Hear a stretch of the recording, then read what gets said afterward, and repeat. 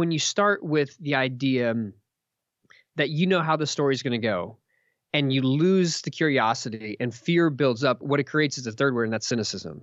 And so if I can't pray in this petitionary prayer anymore, I don't want to go somewhere else because I know how that story is going to work out. It's going to end just as poorly as petitionary prayer did. So why am I even going to try contemplative prayer? And so out of the fear of what's going to come right there, because I feel like I know the conclusion, I'm not going to receive anything new. And so I think that's the balance of curiosity has to be stronger than your fear. And if the God that you're working with is a God who is going to be really frustrated if you try something new, the God you're working with is a God who's waiting for you to step out of bounds, if the God you're working with is one that creates trepidation over everything you do, then it's going to foster a greater sense of fear. And so you're never going to have that curiosity because it's constantly squelched by fear. What I would say is the move to, as Scripture says, you can't go anywhere that God isn't there. And that God is with you in all things. And the idea of fear is antithetical to the spirit that God has given you.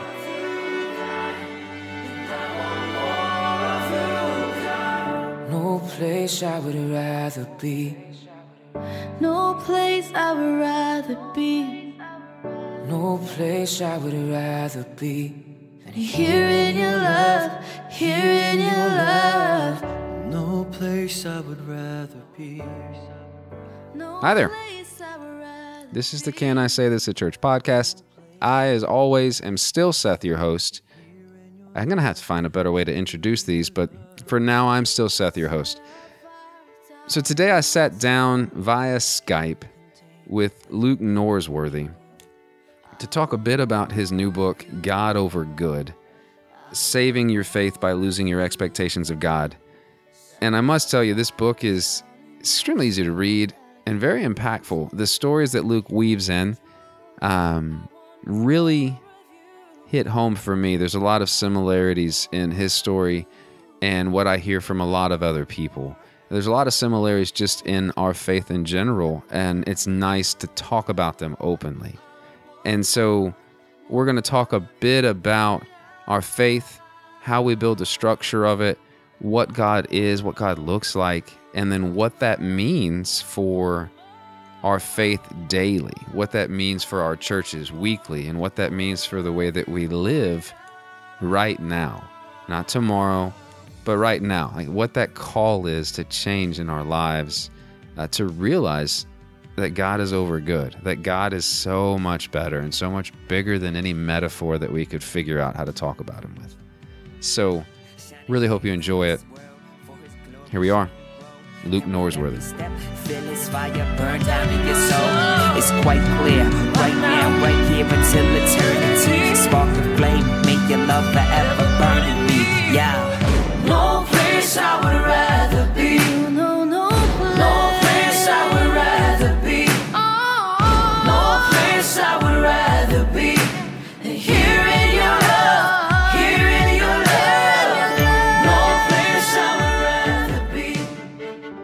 No place I Luke Norsworthy. I'm so happy that you're here on the show. So I've listened to, I don't know, probably 15 or 20 episodes of your show because it's existed for like, I don't know what, 4, 5, 17 Forever. years. Forever. Yeah. And so I just want to be upfront. I'm a big fan, and I'm also slightly jealous of your pun game because your puns usually come off much better than mine. Mine tend to be a little too much head knowledge. And so I have no idea where that will go, but I'm slightly worried and also excited for this episode, but I am a little worried about the punness that may come out. I'll do my best to keep it on point, but I know that they're just really a gift. I'm just a conduit. I'm given it from above, and I'm just a mere vessel for these puns to flow through. It's a spiritual gift. It's in the Apocrypha, I believe. Mm-hmm. It's definitely in there. It talks about puns. I forget what the Greek word is for puns, but it's definitely Second there. Maccabees, it's in there. Yep. Yeah. All right. For sure. So for those not familiar with you, give me a bit about what you do, because I mean, you're a pastor, you're a podcaster, and so what would you say that you are? What is your job? Well, I mean, my bread gets buttered being a pastor of a church. Mm-hmm. And so that's like the first big block of who I am.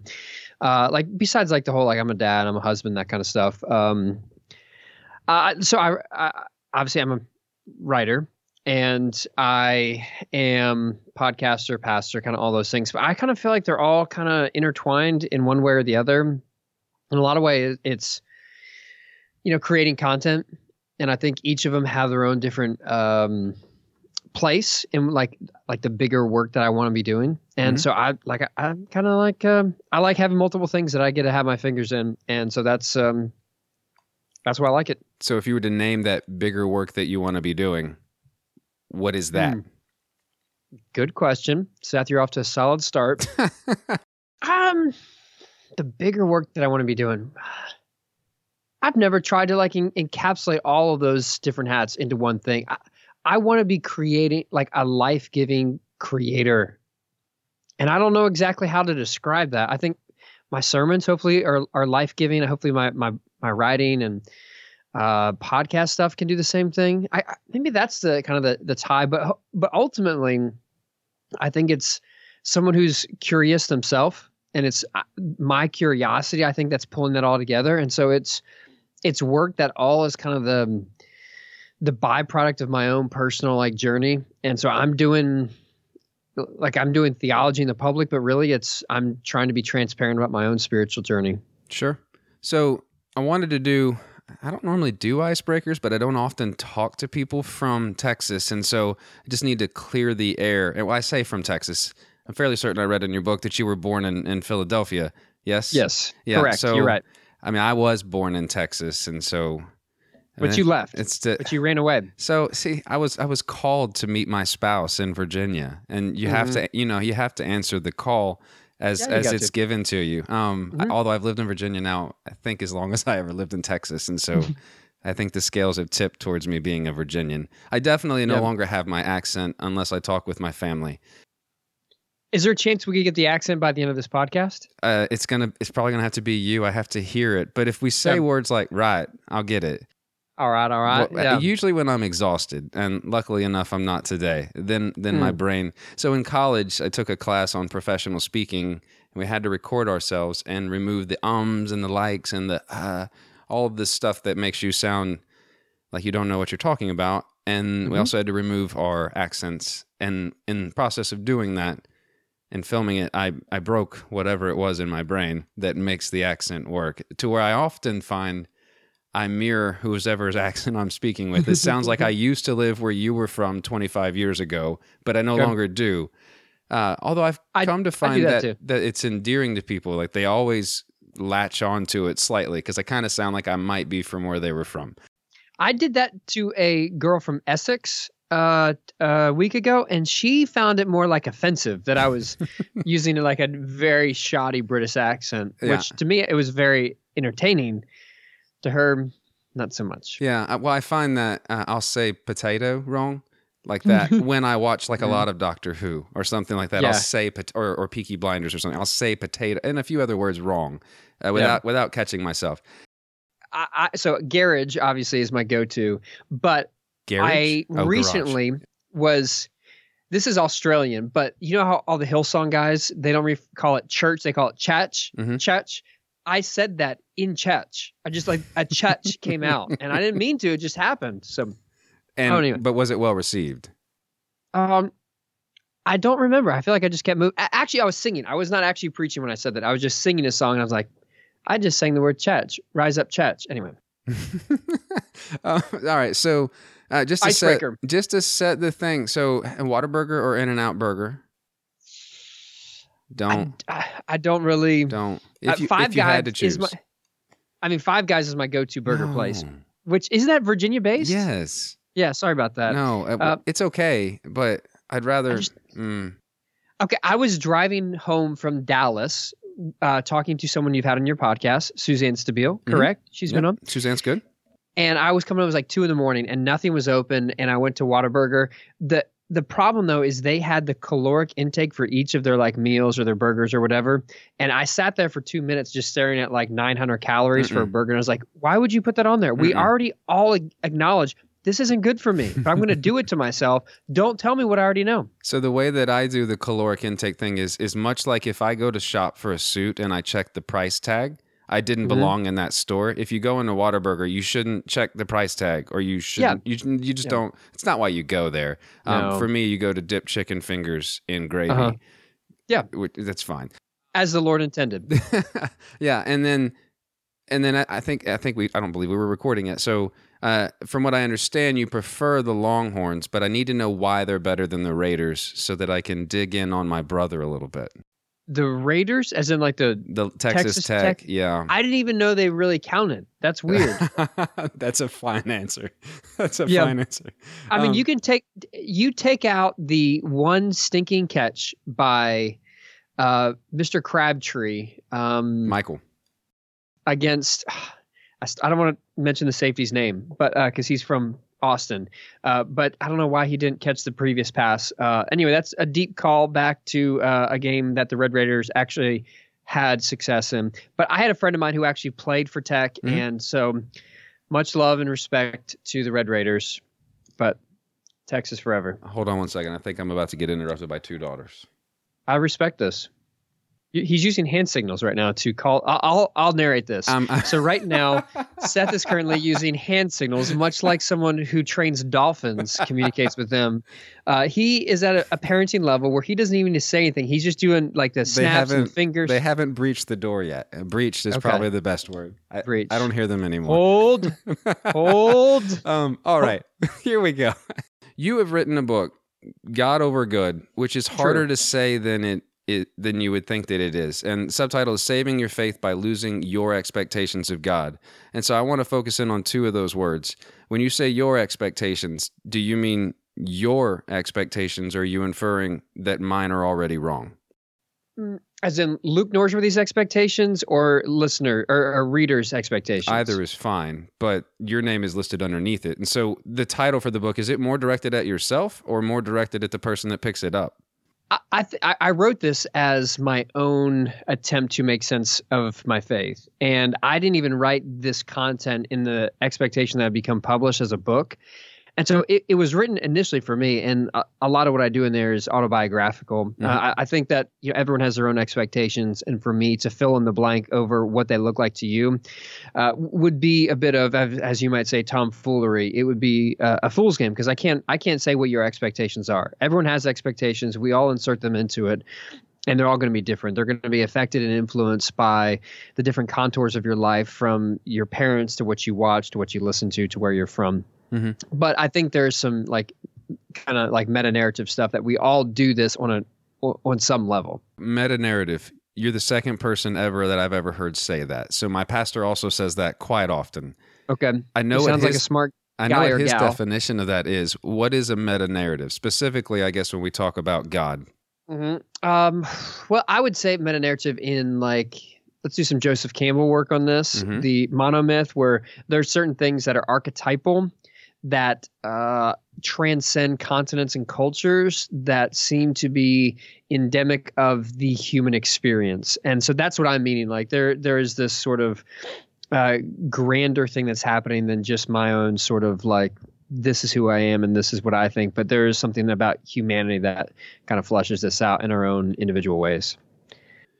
One of the stories in your book, you talk about a guy, and I'm going to get the metaphor wrong. You tell a story of a guy that builds basically a McMansion at the beach, and he's good. Uh-huh. He builds this wall. It's great, until there's just a tsunami.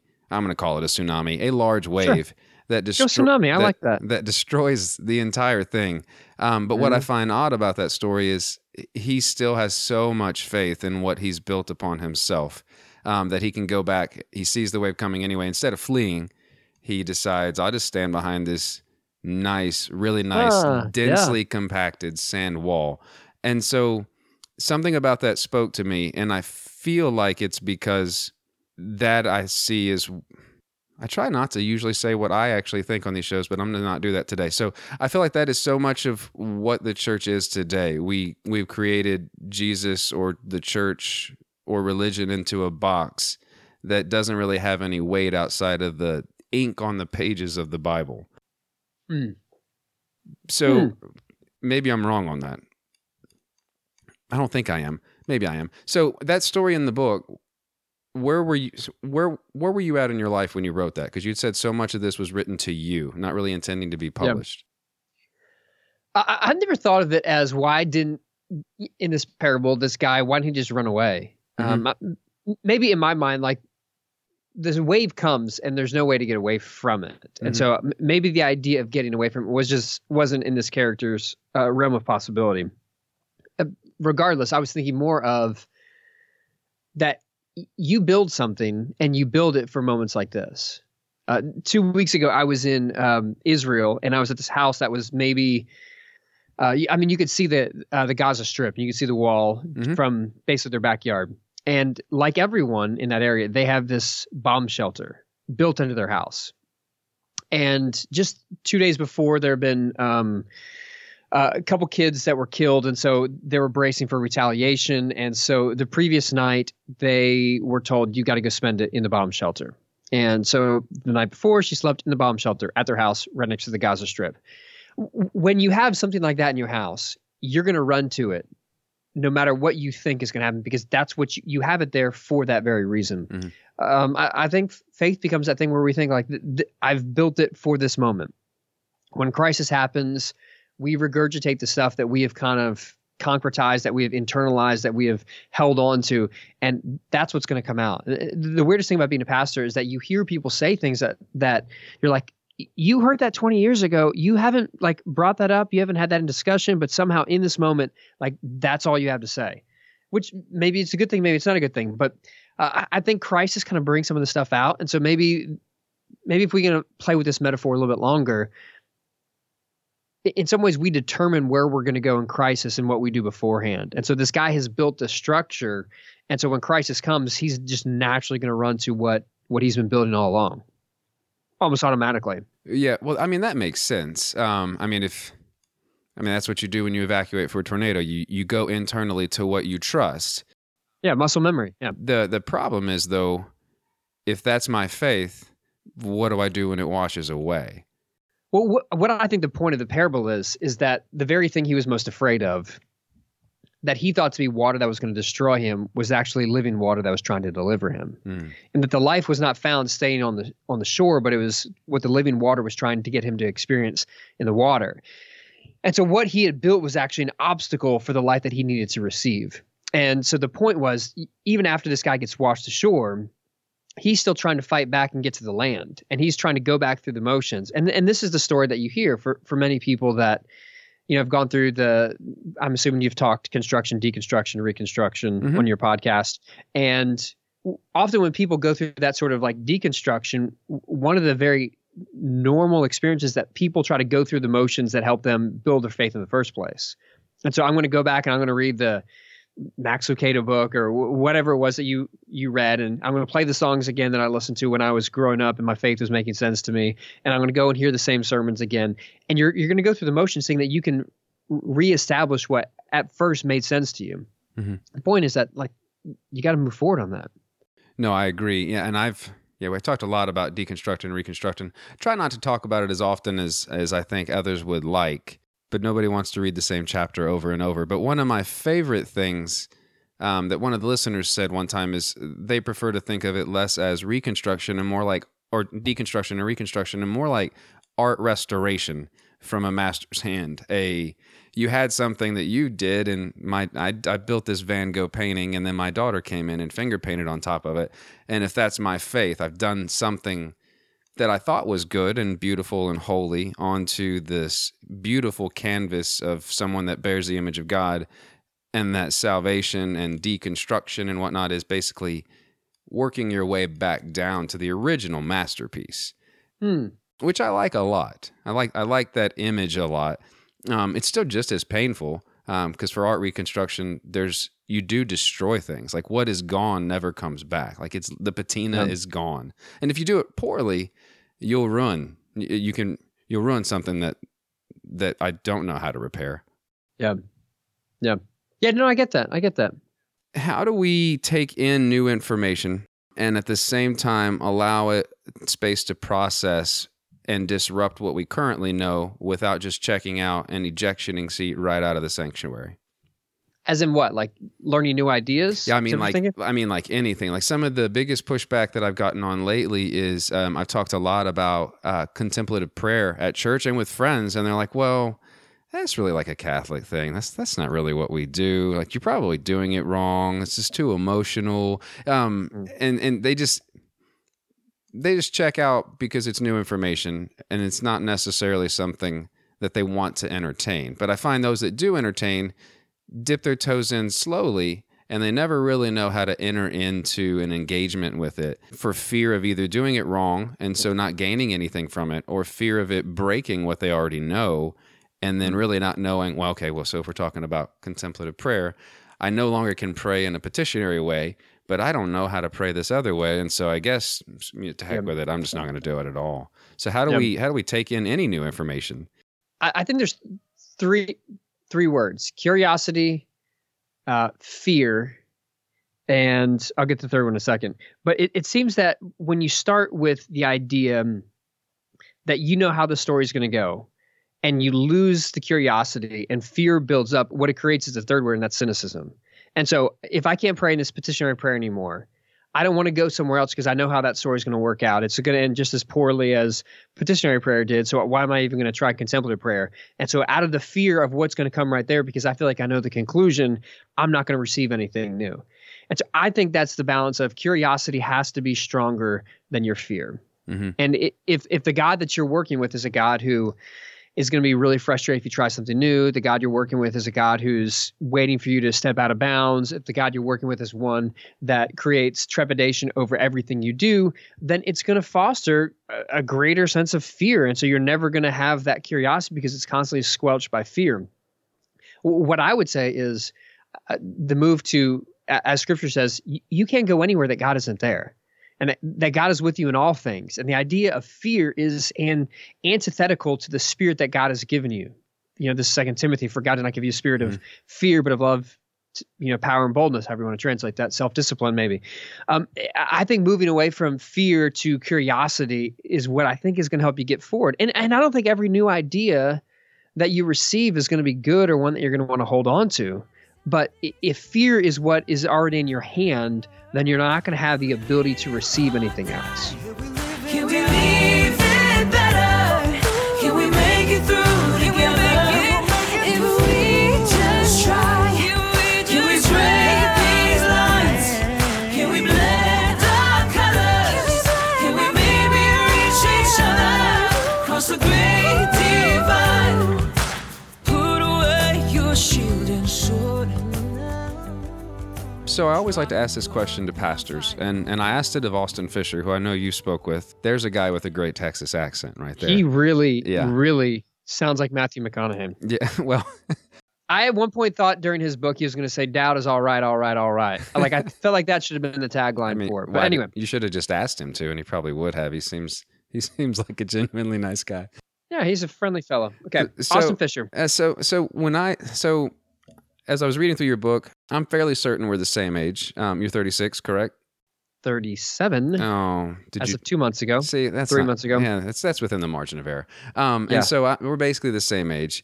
Your wife is a nurse with really, really sick babies. Yeah. My wife is a nurse. There you go. And so we oftentimes discuss things, and we deal with cynicism specifically about just, I don't understand how any of this can be good. And so when this baby is a year old with leukemia, or this poor child was born with Crohn's syndrome or with Crohn's disease and now also has cancer. Yeah. And I honestly don't know how people like your wife and mine can even function in that job. It would break me apart in a way that I don't know I would ever be able to come back from. And I'm glad that they can do that. But I always struggle talking with my wife and with others like that about dealing with that with a God that is good, or theodicy is the fancy word for that, but I try to not use seminary words I just don't like them. So how do you deal with that as a pastor? And then specifically, I like the way that you deal with it a bit in your book, but as a pastor, how do you counsel people through that are dealing with that?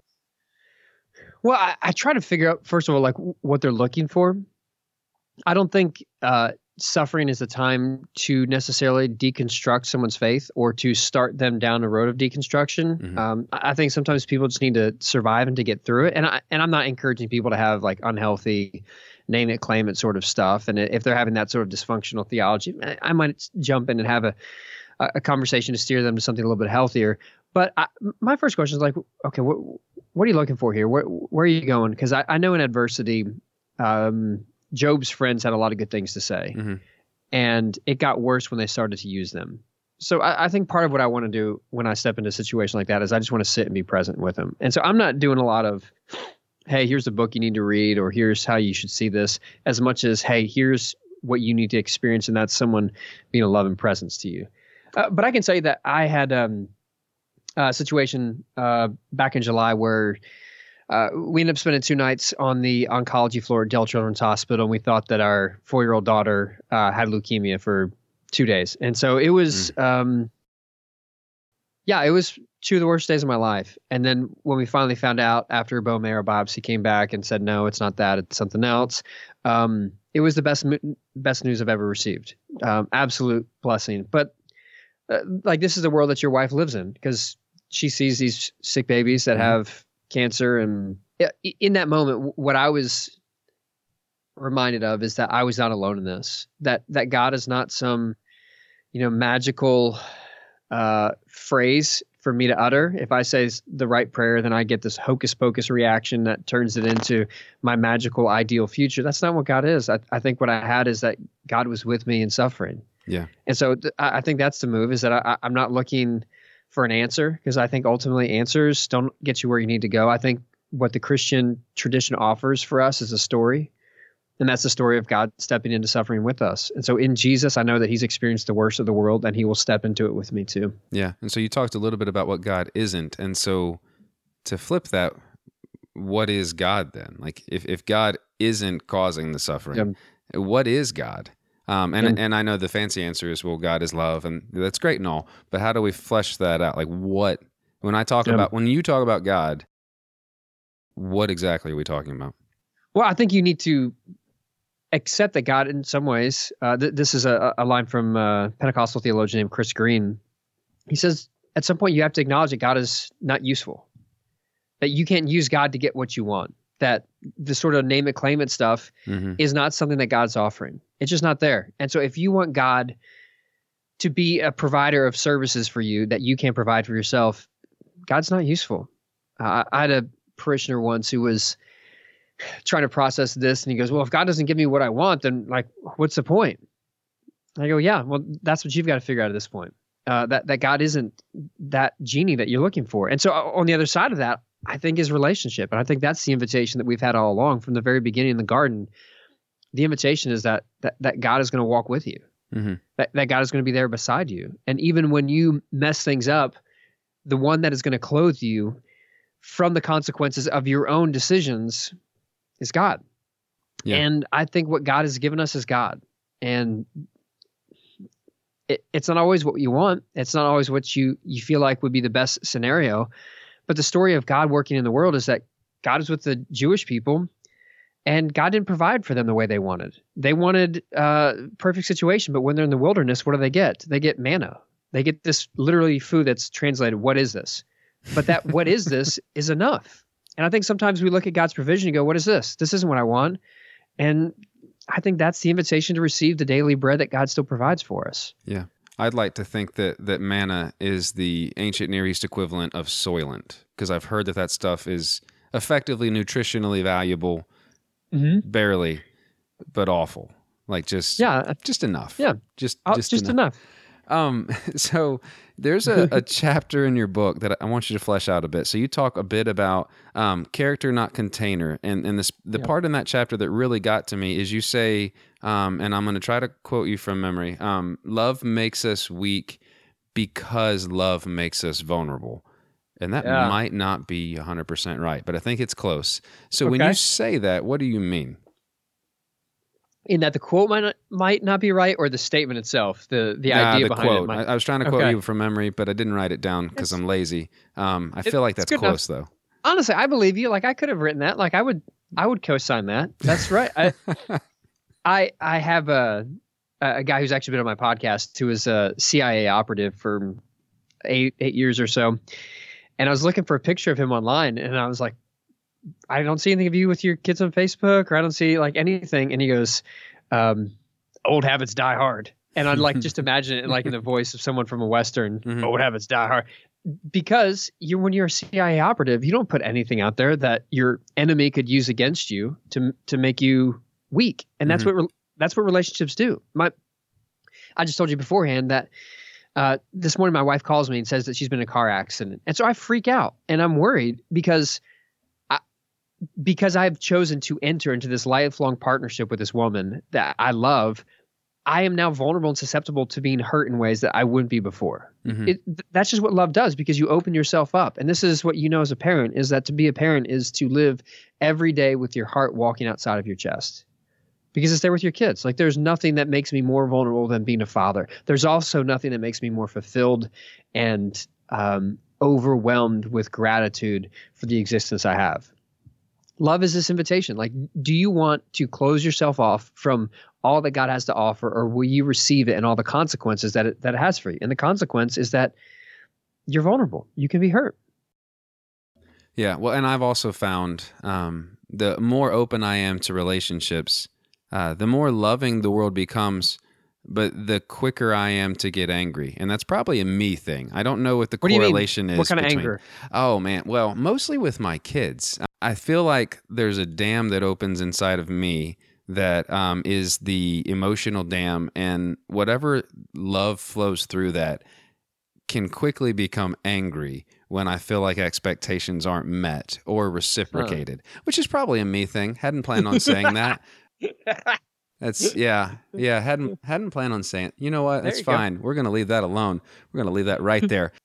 Yeah. You used to save that for your therapist. Yeah, well, we'll say that's you now. Honestly, there's a line in your book. You said you started your podcast just because you wanted to talk to people about the stuff you were doubting. That's honestly the reason I started mine, and I never expected anybody to tell me yes that they would come onto the show, and then they did. But it's been so. And you've had some good people on there. It's been right. I've got Luke Norsworthy. Good joke. Brueggemann. I expect everybody that honestly, every time I email someone, I expect them to say no to protect myself against hurt. There it is. There it is. Yeah. You had Tom Wright on the podcast too, didn't you? Tom is great. Yeah, we talked right around the royal wedding, which was fun. That's pretty Which sweet. was very fun and very hard to not slip into the British fake American version that I like to try to do, because that would have, I feel like, been insulting. You used two big words that I do want to drill into, because I feel like a lot of the hangups on the church proper today, specifically with my Calvinist friends or dogmatic or hyper fundamentalist friends, you use orthodoxy and you use orthopraxy. Yeah. And can you break those apart a bit, what they mean, and then if what they mean is true, what that means for our faith? Yeah. So ortho, meaning right, as in like you go to the orthodontist to make your teeth right, straight, true. Is that what that means? I don't know. It should be. It should be. I went to seminary. That seems about right. I said it enough that I think it's true now. Yeah. Okay, so ortho, like right, and then orthopraxy means right practice, and orthodoxy as in right thinking. And so much of what the church has done is like, let's make sure you think right. Let's make sure that your thinking is good, and therefore that means you're a card-carrying Christian. We've done that at the expense of saying, what about praxis? Like, what about the way you live? What about the Matthew 25 when Jesus says, oh, if you fed someone, if you clothed them, if you visited a prisoner, that's when you will know that you're one of us. That's when you know you're an insider. And so I think we've intellectualized faith at the expense of making it about what we do. And I think you see that fleshed out a lot in American Christianity. So how do we engage in a dialogue then? Because the more that I do this show, and the more that I read, and the more that I pray, and the more that I deal with my own issues with God, the more I feel called to actually live differently. And when I do that, I get called a heretic because it doesn't match someone else's orthodoxy. And I don't know how to make those two things work. How do you get called a heretic? Oh, man. Well, the other day, I was just reading, and honestly, it's because N.T. Wright. I was reading quite a bit about women in ministry and whatnot, And someone else was like, well, you just read the scriptures wrong. You did it wrong. This is not what that means. Women can't be in ministry. And the fact that you even believe that, I don't even know why you go to church anymore. Or if I talk about inerrancy, or it's really with my fundamentalist friends. But to be fair, most of my friends that are religious are from Liberty. And that was self-induced because that's where I went. So I could have chose. I went to visit Hardin Simmons or Abilene Christian, and I chose to do neither one of those. Well, Abilene is working against you. Like Abilene says, we don't want you here because we're so ugly. And so I get that. Like, why is Abilene ugly? Have you been there? Yeah. I mean, you're from Midland. Yeah. Never mind. Abilene, compared to everything's beautiful compared to Midland. I'm sorry, I forgot. I remember the first time I flew my wife out. When we flew into Dallas, which she had to circle because there was a tornado. So she was delayed for hours, scared her out of her mind. Not a big deal. I was fine with it. And then as we drive into Midland, it progressively gets, if you can get more flat than Dallas and more yellow and more dead. Brown. Yeah. It gets there until all we have are dirt and buildings.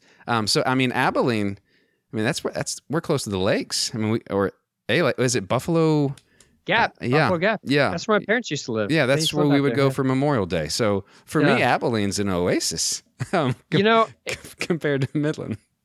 It's like the person with the talents. Like there's one with 10 and one with 5 and one with 1. Mm-hmm. And if you're calling Abilene beautiful, like you have like a tiny fraction of one talent of beauty where you're from. What? And I know Scripture says that God's like reveal God's power and love through creation, but it's very hard to see that in Midland. I'm just saying it's like the worst. Well, it's in the people. I will say the most beautiful part of Midland is being able to go out at 4 or 5 in the morning and watch the moon set and the sunrise at the same time with the noxious fumes of all the oil refineries, because it really makes the sunrise beautiful. So it's pitch black on one side and all the colors on the other side at the expense of the planet, but currently beautiful. Yeah. And then as you get out towards East Texas, that 2 weeks when the bluebonnets flower, if you go out at sunrise, it's like the entire planet's moving, and that's beautiful. But besides those 2 to 3 days, the other days are pretty Seth, what dismal. I appreciate about you is this, that you've created an ideology that lets you see beauty in Midland, Texas. And I think what we're called to do as people is to see the beauty of God wherever we are. And so I feel like no matter if your friends call you a heretic, the fact that you can do that sort of like monologue about the beauty of Midland, Odessa, speaks to the spiritual formation that's happened in your soul. And for that, I say, well done, Seth. I don't even know what to say to that after that. Okay, your question, you're being called heretics. A heretic. I have to think it's happened to you. I mean, just from some of the guests that you have on your show, has to push against the bulk of what the normal church says, quote unquote. Yeah, I mean, but I'm an Enneagram 7, so what people says, whatever, it might happen. I don't feel like I get a lot. Part of it is that I'm in the Churches of Christ, and our tradition has some of us are pretty fundamentalist too, but I don't know. Okay, I have been called a fundamentalist. I've had people write like a 27-word paper critiquing a 3-week series I did on music. So like I've had that stuff happen. And whatever, it's just part of life. But I think when people do that, it says less about you and more about them. Because what they're doing is they're revealing to you that I'm so afraid of me being wrong, of my picture of God makes it such a trepidation-inducing experience to hear someone whose perspective is outside of mine, because it might make me feel like, what if I thought that was right eventually? And what if I thought what I believe right now is actually wrong? Because that makes me wrong. That means I'm on the other end of God, and God is mad at me, and I'm outside the bounds of what's right. I think they're expressing to you their own anxiety, and you're just a screen upon which they're projecting that. And so when they say that to you, I think it's more it's more a reflection of who they are and their inability to live in the tension of humanity, of trying to understand who God is. And if you don't have the bandwidth to see that there are different perspectives, that's because you probably feel like you're walking on a pretty thin line that at any moment you could fall off. Yeah, that reminds me of a quote that I'm going to badly say, and I don't even remember who said it. Could have been anybody. Something about, the God that we read in the Bible usually looks a lot like the God that we want to see. Like it's a mirror, it's a reflection of yourself. And so if you see a hateful, angry, vengeful, tribalistic, whatever God, so if you see a loving God, it's probably got something to say. So that's what I hear in that. But no, specifically the one recently is the caravan thing, where a lot of my Christian brothers and sisters, want to protect the country and support not letting them come. And then I read Matthew 25 and be like, no, I'm pretty sure that we should not have church on Sunday and drive down there and give them food, water, and clothing. And so there's that disconnect that I get the most pushback on. I get that, but I think that you're wading into politics, and I think that speaks of, like, in all Christianity, I think deals with politics, not in the partisan politics of today, but in the sense of, like, how do you treat people in the macro? How are you a good neighbor? That's politics. Yeah. I think when people respond so vehemently on issues like that, it speaks to the fact that they've been more discipled by Fox News or MSNBC than they are by the words of Jesus. Yeah. And what we have happened in those moments is that we realize that our ideologies have become idolatries, and that we've elevated these things to the place of deities or religion and what it should be. And so I think what you're doing is you're dealing with a power and principality that is, it's bigger than what they want it to be, because it's become beyond what they actually want it to be. Politics isn't just politics anymore. It's become an ideology that defines them, and that's idolatry. That's Christian. That's what Judeo-Christian tradition has called idolatry for years. I want to drive it home. I want to honor our time commitment. So if we understand is God over good, and from what I got overall from your book is God is so much more loving and bigger than anything, not necessarily bad that can happen, but God is just so much better than whatever we want to call good. There's not really a good metaphor. And that honestly, when we talk about God, that's really all that we talk about is, metaphor, everlasting, metaphor. benevolent, whatever the words are. And so if we really believe that God is over good, what will that change in next week's sermon? Like, what will that change in our religion and in our faith? And not just in our small little segments of Cooperative Baptist or Church of Christ, but the church proper, the capital C church. What will it change if we can get behind God over goodness? Well, I hope is that people don't walk away when their sandcastle, when their structure, when their barricade gets knocked over. Unfortunately, many of us have relegated God to just our definition of what a good God should be. And so we juxtapose our expectations that we've created. And like you said earlier, often those are our own character, the virtues that we elevate to being valued. We turn those onto the macro and say that's what God is. But God has never signed up to live up to those. That's not what God has promised. And what I hope people get is that even if things aren't good, that God is still with you. And that even when circumstances don't go the way you want, when you understand it, that God has never signed up to do what you want God to do, but what God has offered to do is enough, then I think you can not walk away when your sandcastle gets knocked over and when you're pulled out to sea. And what hopefully you'll find is that when you're out to sea and you feel like faith hasn't gone the way you wanted, that the very thing that is maybe pulling you out is the very thing that's trying to save you. So the book has already been released at recording. It was released 2 weeks ago, middle of October? Yeah, does that sound right? Like, beginning of October, but yeah. Yeah. October, a few weeks ago. Time flies. I watch a lot of Ferris Bueller, and so time moves quickly when you have 3 kids great. under 10. So it's everywhere that books are sold. Everywhere that good books are sold. Definitely.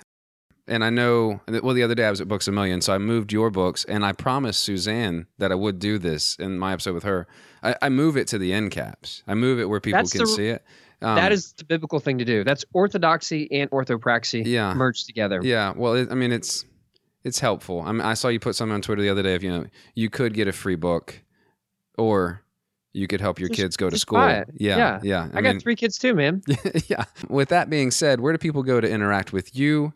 Definitely listen to more of your podcast if they like the cut of your jib. How do they interact with you? Cut of my jib. I like that. If you're picking up what I'm putting down with my jib cuts. Absolutely. I'm on the internet. Twitter, Facebook, Twitter, Instagram. I feel like I'm moving to Instagram. That's where I want to be. I feel like it's less combative than Twitter, and it's I don't want to say like less all those like weird people from high school ish than Facebook, but maybe no, that's not true. Yeah, but like hit me up on Instagram. I'm there. I'll be on Twitter as well. Instagram. Huh. Okay. Are you on Instagram? I'm like. I am, but I rarely post to it. Mostly because I get annoyed that I can't post links ever easily. Like I can't even say like, "Hey, here's a cool whatever." I can't post links, and I don't really take a lot of pictures that aren't of my kids, and I don't really want to share those pictures with people that I don't actually know. That's fair. You know what I mean? Hey, if that's what you want to jib with your cuts, do that, man. Well, they're nice knives. Lots of nice cuts. But where can they listen to your where can they listen to your show, to your podcast? And then if they want to hear more of your sermons, those are available online as well. The iTunes, everywhere. Just type in my name on iTunes. There's a ton of content out there. Okay. All of it is good, but if you want what's over good, like God, just go buy the book. That's Absolutely. the most buy a bunch of copies, and you don't have to read them all. Just buy them. Don't give them. Tell your friends to buy it too. I've got kids. Buy 10, stack them up, and rotate. The books. You know what color the books are? Do you know? It's red.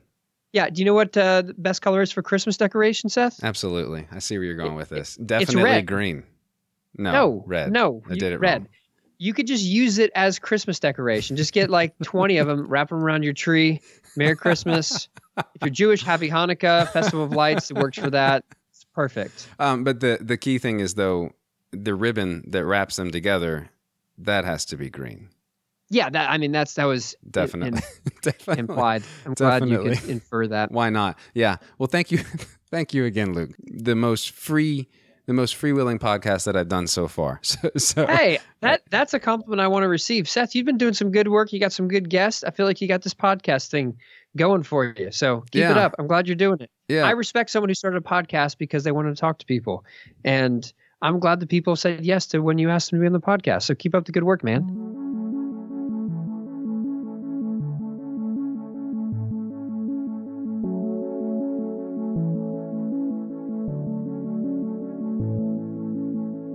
Took a breath and held it in. Treated your soul for thicker skin. I think that it is important for us to possibly take 4 to 15 steps back of what we think goodness should look like. What our expectations are when we pray. What our expectations of good need to be. Because if we're honest, good revealed in Scripture is not always what we expect. What I think is good is not always right. And I know that so often what I think is good is most likely not holy. And so I'm challenged, both after speaking with Luke and after reading God over good, to really sit with that. When I pray for something to sit well with me, to be good in my life, that might mean that I give something up. That might mean that it's wrapped itself in trauma. Good does not mean pleasing. Good does not mean happy. It can, but it doesn't always. So we are going to have to learn to wrestle and be transparent about doubt and about cynicism. And I really think the key there is cynicism, as you heard Luke speak about halfway through there. Cynicism is, I think, in my mind, the sarcastic part of me that refuses to see what is true and beautiful and actually good. So I'll leave you with that. If you haven't yet, go to the show notes or just Google God Over Good or Luke Norsworthy. Get a copy of this book. He's right, it is red, and I do believe it would be a great Christmas gift. I don't disagree with him at all. So buy 27 copies. If you have not done so, even if you have, do it again. I don't think you can, but let's do it again. Rate and review the show on whatever format you downloaded it in. The primary one I know is iTunes, but there are others, CastBox, Stitcher, and a bunch of others that I've never heard of. But please rate and review the show. That is one of the single best and easiest ways to have more people come in contact with some of the conversations that are going on, both here and extended beyond here. And I would appreciate it. It costs you no money and it costs you very little time. Be honest in your review. I do read those and I appreciate each and every single one of them. There has been continual weekly surges in the Patreon support. I'm ever thankful for that. I literally don't have the correct words to express my gratitude to each and every single one of you that takes the time to do that with intention. And I appreciate you so much.